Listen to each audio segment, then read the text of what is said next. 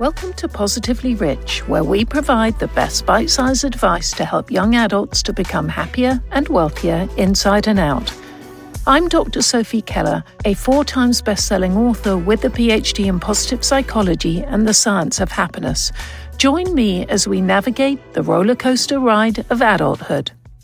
And today we're going to delve into a topic that intrigues many of us, meeting our soulmate in everyday life. As mystical as it may sound, finding a soulmate is often about tuning into our daily routines and making the most of our interactions. So let's dive right in. I have 3 very quick tips for you, but very useful ones. The first one is to be open and approachable.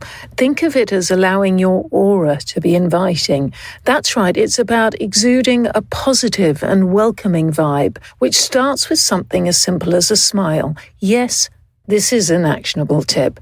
Actually, to be honest, you'll need to look up from your phone first or you might miss them.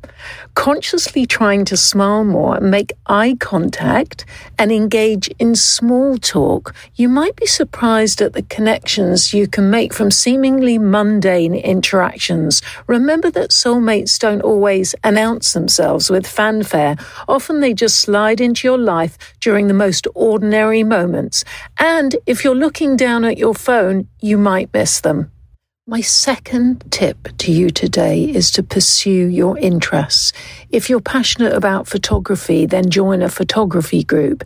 If you love hiking, join a local hiking group. Engage in an activity that you genuinely enjoy, as that'll increase the likelihood of meeting someone who shares similar interests.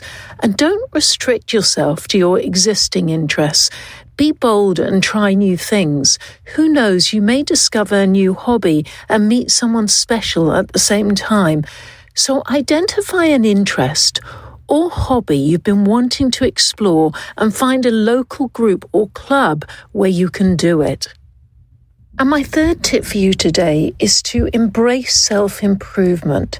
The journey to finding a soulmate often begins with self-discovery and real self-love.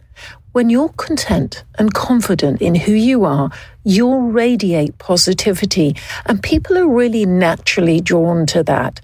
This means working on your physical health by maintaining a balanced diet and regular exercise, enhancing your emotional intelligence by practicing mindfulness or meditation or yoga, and fostering personal growth by learning new skills or overcoming challenges.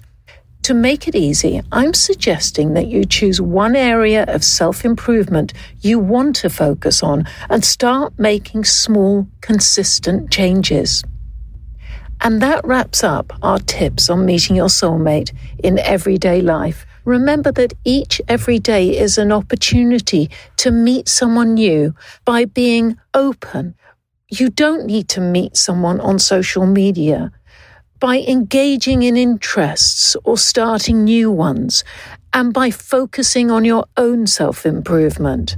You're laying a strong foundation for a meaningful connection, so start with these small actionable steps, and who knows where they'll lead you. That's it for today's episode of Positively Rich. Remember to listen to us on your favorite app and share the love with your friends. Let's make the world a happier, more connected place, one decision at a time.